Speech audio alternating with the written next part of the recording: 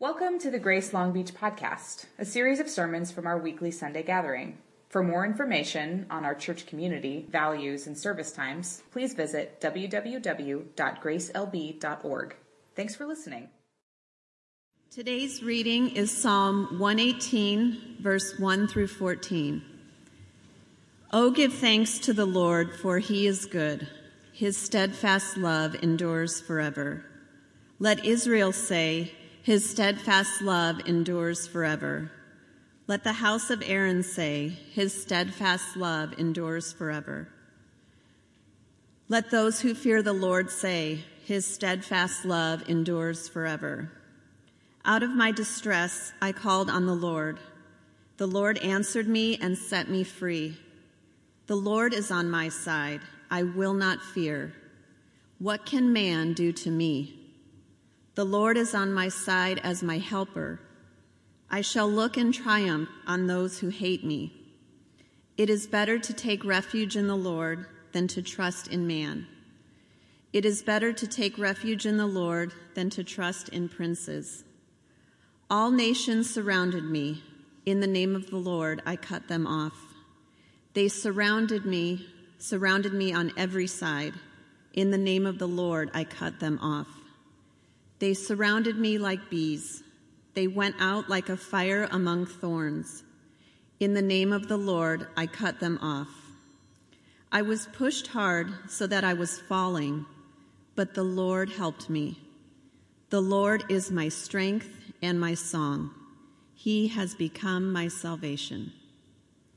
This is the word of the Lord. Thanks to God. Kids, you are dismissed to King's Quest while the rest of us are seated. My name's Daniel Long. I'm a pastor here at Grace, and next to me, this is Adam Kane. Now, yes. Hey. So, for some of you, you're thinking, why are we clapping for this guy? So Adam Kane was a pastor here. He was the pastor for the middle school students for a very long time. When I first came to Grace 13 years ago, Adam and I worked together. He showed me the ropes and how to do things. And so I'm very grateful to Adam. And so he and his wife, Janae, have been in town because he officiated a wedding yesterday. And I was like, dude, it's so easy. Just Sunday. Can you preach? And he totally wants to do it. And I'm really grateful for that. But one of the things why I think this is so important, it's really cool to see how God works in so many different ways through the church, not just where we are, but also beyond. Adam's been a pastor for 8 years at a church in Albuquerque, New Mexico. He's the executive pastor there now, and just a gift to have him here. One thing that I love about Adam and Janae is that I'll just talk to you because you're right next to me. One thing I love about the both of you is that you live lives of conviction, and by that I mean following Jesus isn't simply like an intellectual exercise for you. You want to embody it in your life. And as I think about your life, and as I think about us working together, that was such an example to me of how you let Jesus transform the way that you lived and thought about how you live. So thank you for that. But it's a gift to have him here, so yeah, we welcome you. Thank you for preaching. Thanks, Daniel.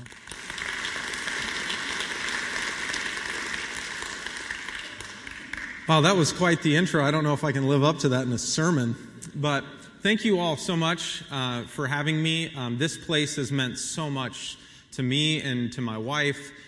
This place was so formative in my early pastoral years and taking a chance on me and forming me, and I'm so glad to be in the pulpit this morning, so thank you.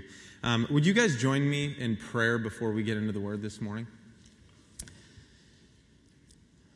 God, we thank you for this place. We thank you for this city. God, we're grateful that you are in this place and you are doing a work. God, we ask that this morning that you would do a work in us. God, would you meet us here in your word, in your living and active word? Would you open our ears? Would you open our lives to be receptive to the moving of your Spirit? God, would you empower us to live differently because you are with us? Pray this in Jesus' name. Amen. Have you ever been rescued from something? And when I mean rescued, I mean like dramatically rescued. I haven't been, but I have had some close calls that I believe that God has rescued me from. I have, however, gotten to be a part of a few dramatic rescues. One in particular has always stood out to me in my mind, and every so often it comes to mind. And a couple weeks back when Daniel asked me to preach, this one came to mind as I was reflecting on our passage. My dad and my stepmom, they live in the middle of nowhere in Northern California. They live deep in the Shasta Trinity National Forest.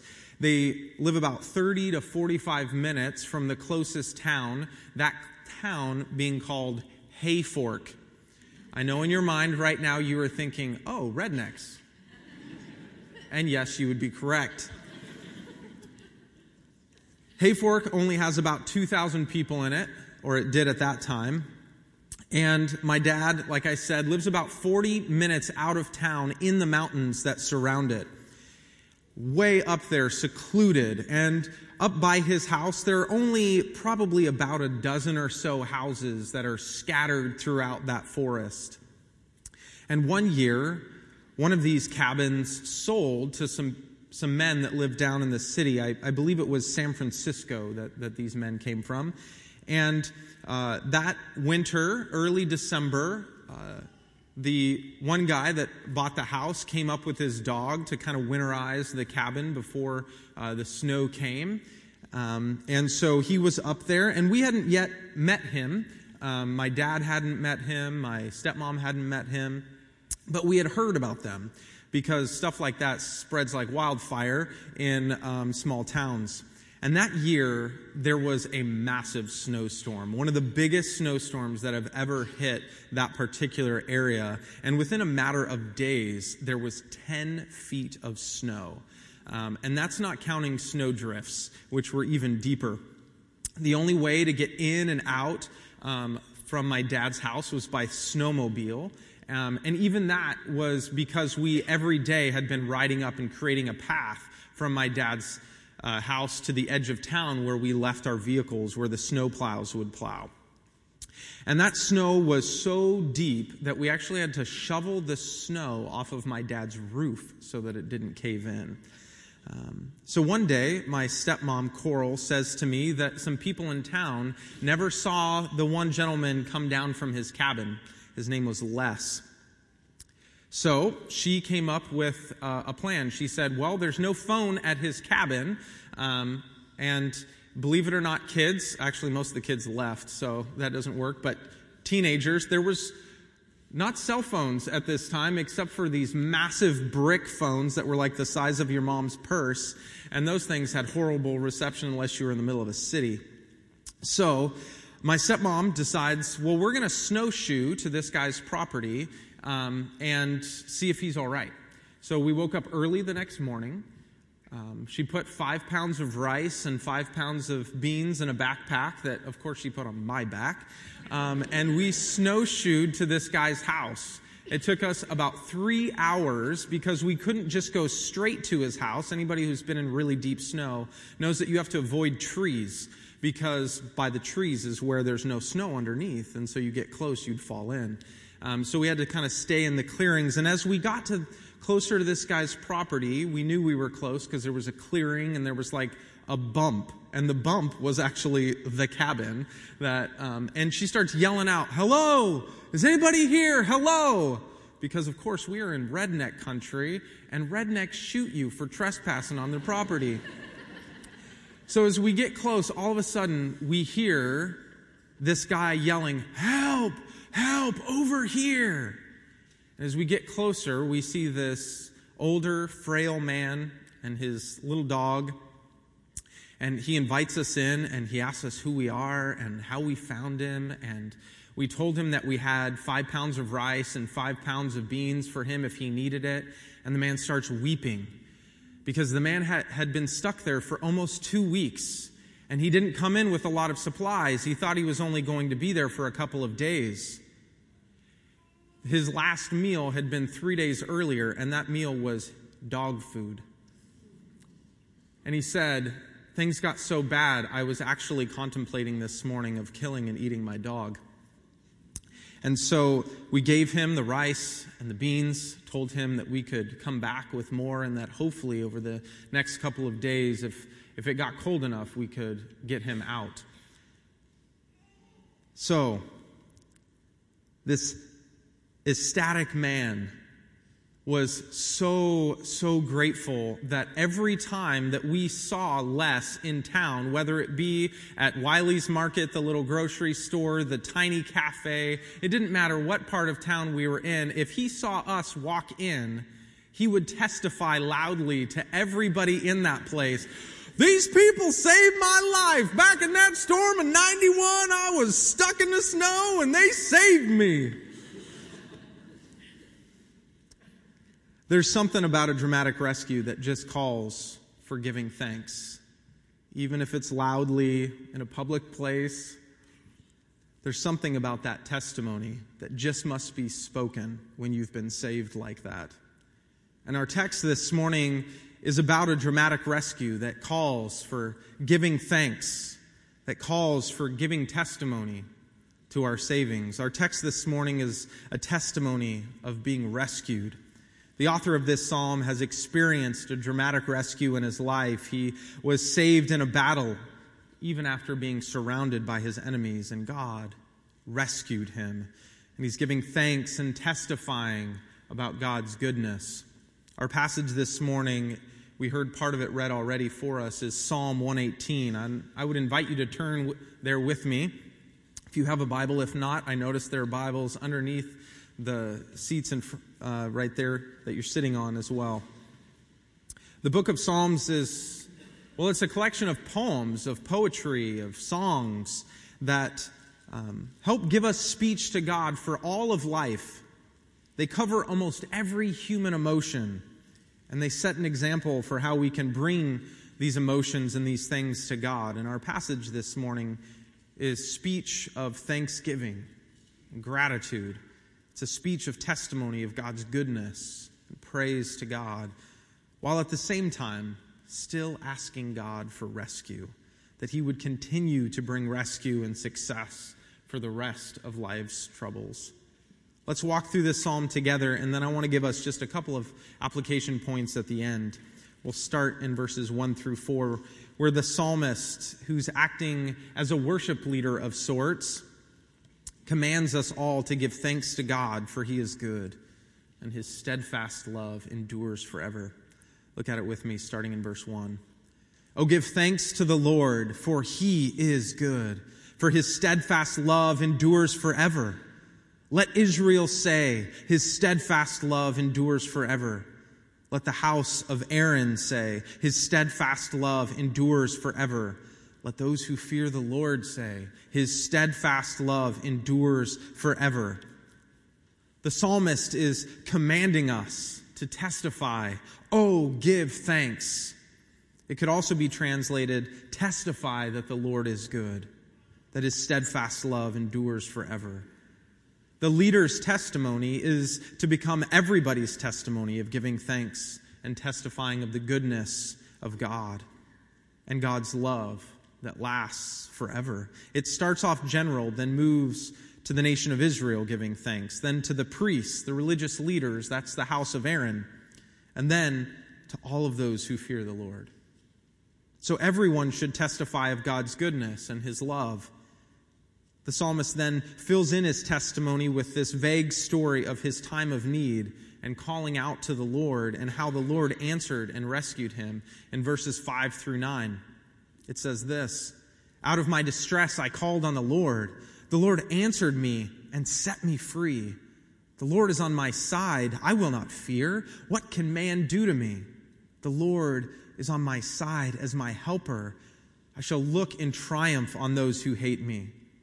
It is better to take refuge in the Lord than to trust in man. It's better to take refuge in the Lord than to trust in princes." This worship leader's experience has shown him that God was on his side. And when God is on your side, you don't have anyone to fear. For what can man do to you when God is on your side?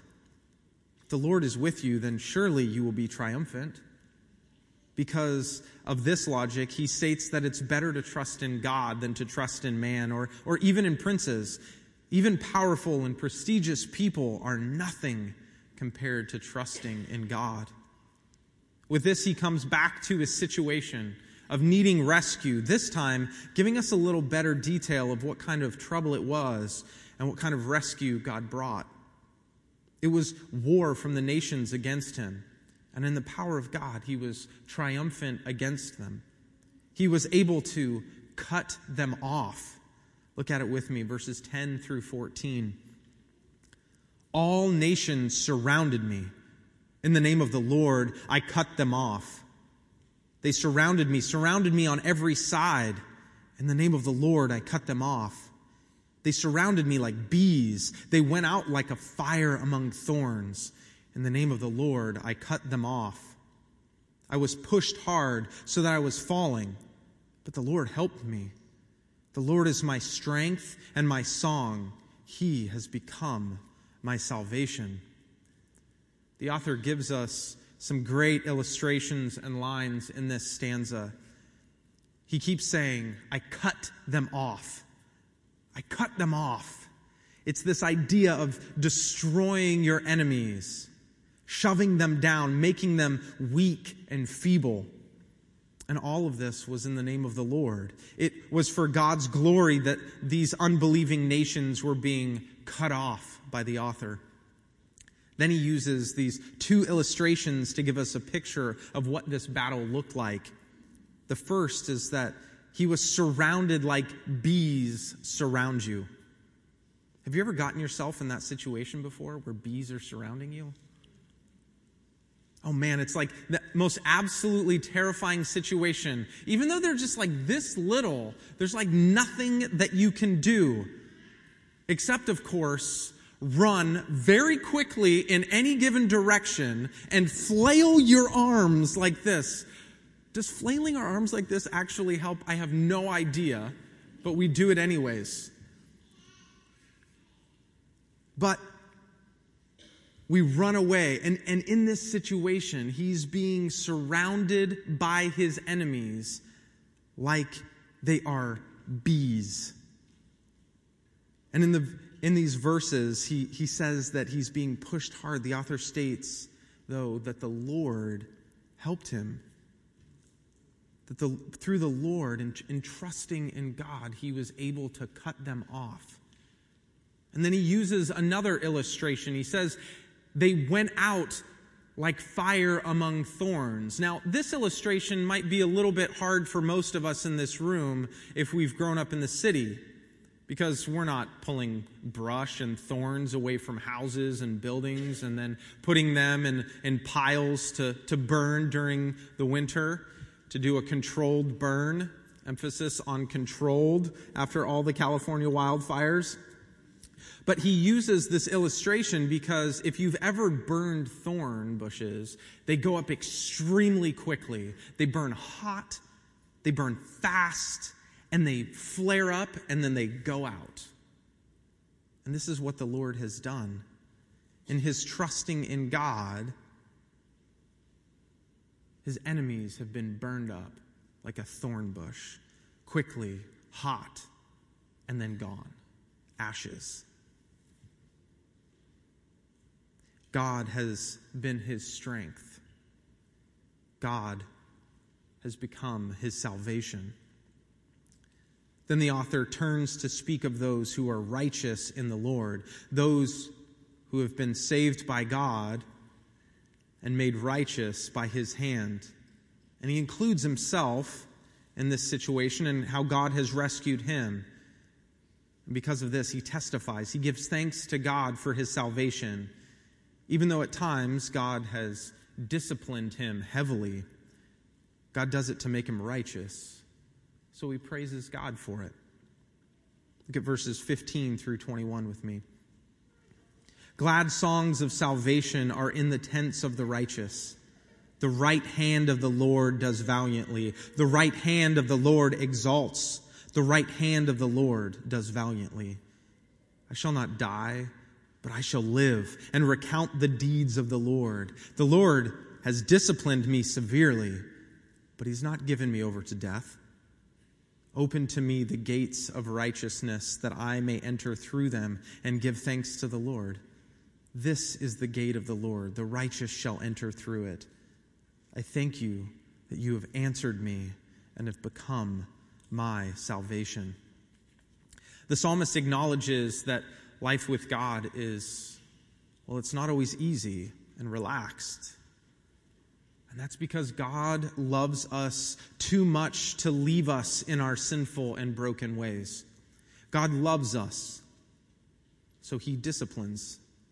He disciplines those who submit to his lordship.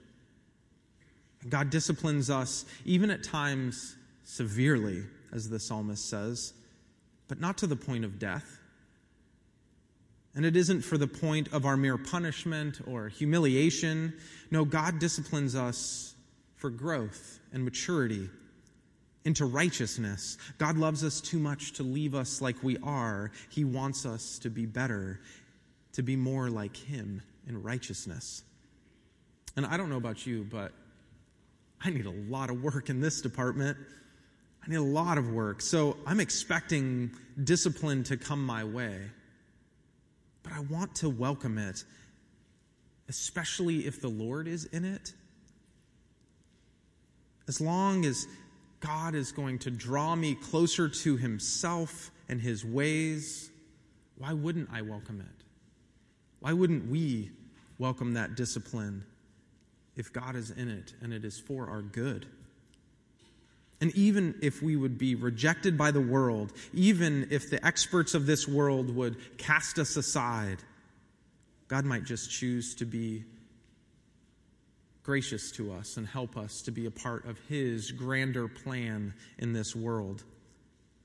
Just like God did with Israel. God chose Israel not because they were great already, but he chose Israel because he loved them.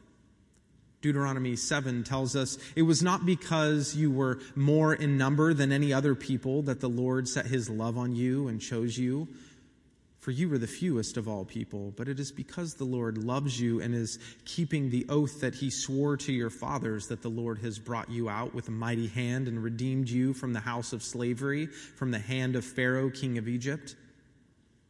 Being chosen and loved by God, well, that's a marvelous thing. Verse 22 and 23. The stone that the builders rejected has become the cornerstone. This is the Lord's doing. It is marvelous in our eyes. This illustration of the stone that the builders rejected becoming the cornerstone points to the practice of stonemasons during this time. You see, public buildings were built from stone, while private or houses were built from mud bricks. And the most important of the stones that the stonemasons would take a long time deciding on was the cornerstone. It was the first stone to be set into place, and from it, all the other stones found their squareness. All the other stones found their foundation in that one cornerstone. And this cornerstone, in this case, was rejected. It was set aside. It wasn't used in the first time in the building of this building. But then the building needs to be rebuilt. So the building is pulled apart and a new cornerstone is chosen. This cornerstone that had been rejected, is now the new cornerstone. And the entire building is now set on this foundation and this strength. In the time of the Psalms, this was to point to the importance of Israel in God's plan for the world. Israel as the foundation and the strength of God's plan, the cornerstone. But later, Jesus would use this same verse to speak of himself. And this verse, this illustration, is used 6 times in the New Testament to speak of Jesus as the cornerstone. The book of Ephesians speaks of our reality in Jesus, with Jesus as our cornerstone. It says this in Ephesians chapter 2, verses 19 through 22. So then you are no longer strangers and aliens, but your fellow citizens with the saints and members of the household of God, built on the foundation of the apostles and the prophets, Christ Jesus himself being the cornerstone, in whom the whole structure, being joined together, grows into a holy temple in the Lord. In him you also are being built together into a dwelling place for God by his Spirit. We're chosen by God to be a part of God's plan, to be a place where God dwells in his goodness and God's love is known among us, in us, through us. Being chosen by God and used by him causes the author in this psalm to go back into praising God, and yet knowing that a single victory, well, that's not enough. So we ask that God might continue to rescue, that God would send someone in the name of the Lord to continue to bring salvation, and he and the people would continue to worship. Verse 24 through 27 says, "This is the day that the Lord has made. Let us rejoice and be glad in it. Save us, we pray, O Lord. O Lord, we pray, give us success. Blessed is he who comes in the name of the Lord. We bless you from the house of the Lord. The Lord is God, and he has made his light to shine upon us. Bind the festal sacrifice with cords up to the horns of the altar. This is the day that the Lord has made." It means that this is the day that the Lord has acted. Let's rejoice and be glad in God's working. And God, please continue to bring rescue and salvation. We're going to continue to mess up. We're going to continue to get ourselves in all sorts of trouble. Please continue to rescue us. Send us someone to save us. And blessed is that one that you send to save us. These lines were used for Jesus.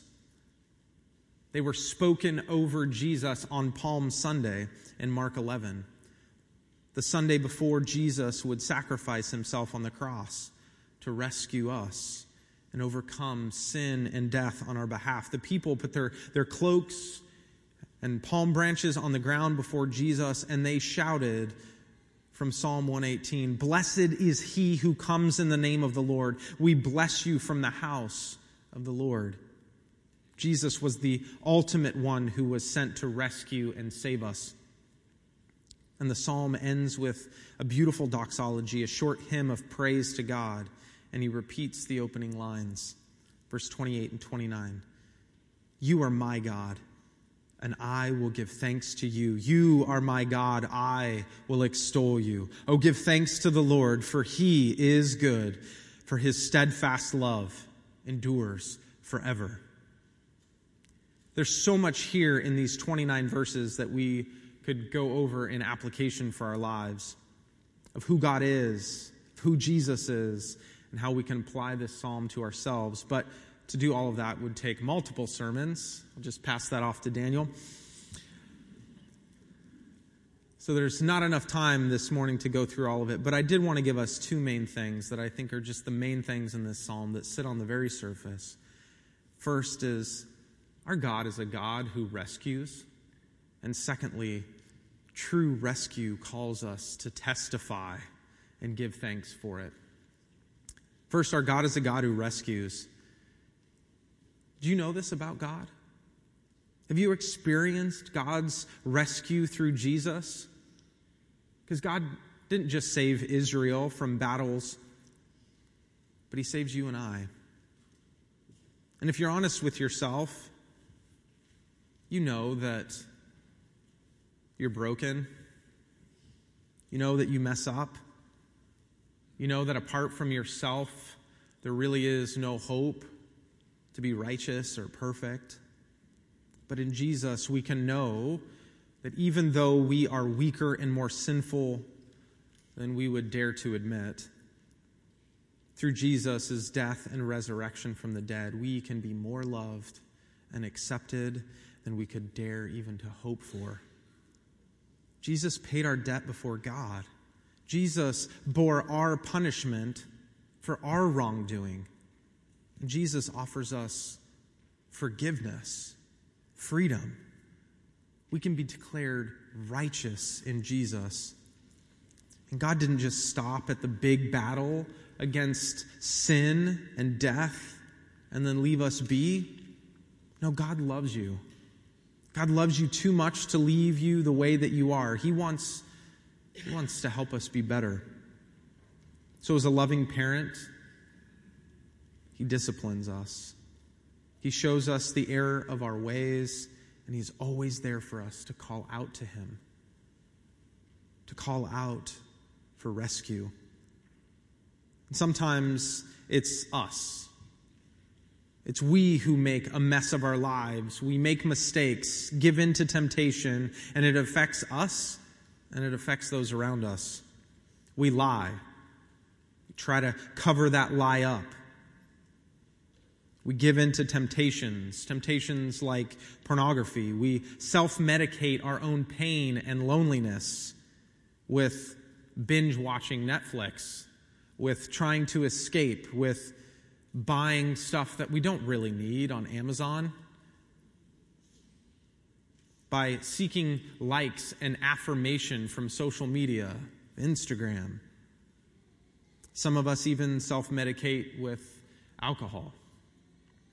Sometimes it's not us, but it's our enemies. It's others who make a mess of our lives. The person at work jockeying for attention over us and just keeps messing things up for us at work. That jealous acquaintance who just won't stop comparing themselves to you and makes life difficult whenever they're around. Or that person who sees you as an enemy because of your religious views or your political views and messes up your relationship with others. And at times it's not us and it's not others. It's just the outcome of the messed up and broken world that we live in that messes things up. Earthquakes, politics, etc.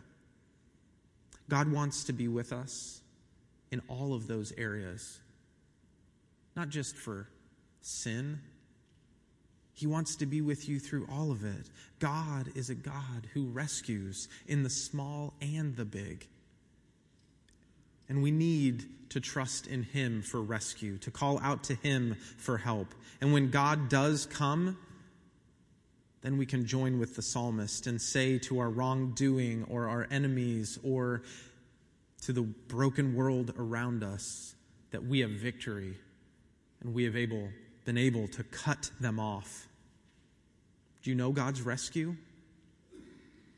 If not, in a moment when we pray, I would encourage you to pray and be open to God's rescue through Jesus. Receive Jesus as Lord, as Savior, as the one who can help and can be trusted. Or have you known God's rescue? Just not lately. Things have been hard. And instead of trusting in the Lord, you've trusted in yourself. You've trusted in your own strength. You've trusted in the ways of the world. Well, during that same time of prayer, I would encourage you at that time to call out to God for rescue. Remind yourself that God is a God of rescue. Secondly, true rescue calls us to testify and to give thanks for it. If you know God's radical and marvelous rescue, give thanks to God and testify about it. Remind yourself of just how much God has done for you. Where were you before God rescued you? Who would you be if Jesus wasn't in your life? Praise God for His goodness and His rescue in Jesus. Thank God that His steadfast love endures forever. Remind yourself that God didn't just rescue you once and then leave you be. No, He loves you so much that He continues to walk with you. He continues to rescue you from the small and the big. Sometimes it even looks like discipline to teach you to be more and more like you were meant to be fully alive, to be righteous in and through Jesus. But we have got to testify to that goodness of God and the greatness of His rescue. And sometimes that testimony, that testifying is to ourselves. You see, we need to remind ourselves of God's goodness. We need to testify and preach the gospel not just to others, but sometimes to ourselves, reminding ourselves of the goodness of the gospel, the goodness of God's saving.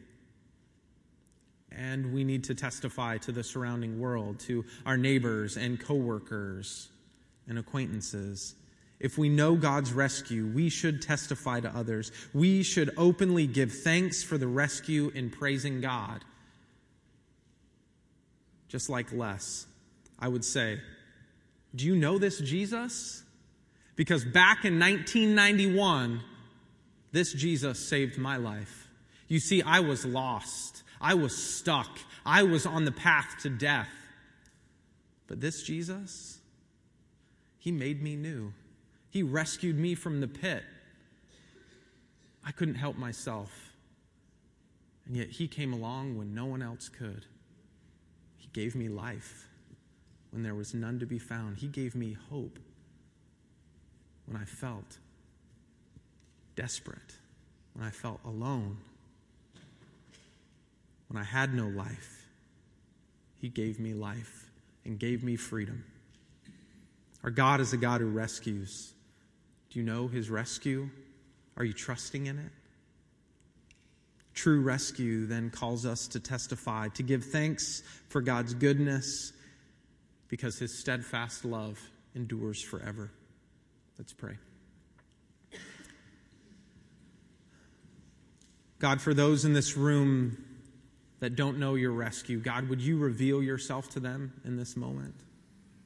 Would they be open to hearing your voice in their lives, receiving your death on their behalf to set them free from their own sin and brokenness? God, would they receive you this morning as Savior, as their God and their Lord? And God, for so many of us, we know your rescue in the past, but we need it now. God, we feel stuck. We feel like we are surrounded by enemies, surrounded by problems, like they are bees, and we can't get away. No matter how fast we run, no matter how much we try to self-medicate ourselves, or even just to hide. God, but right now in this moment, we ask for your rescue. Remind us of your goodness and your love for us, that your steadfast love endures forever, and that we can trust in your goodness and we can trust in your rescue. God, thank you for that, and help us to testify to ourselves and to the surrounding world of your goodness and your love and of your rescue. I pray this in Jesus' name. Amen.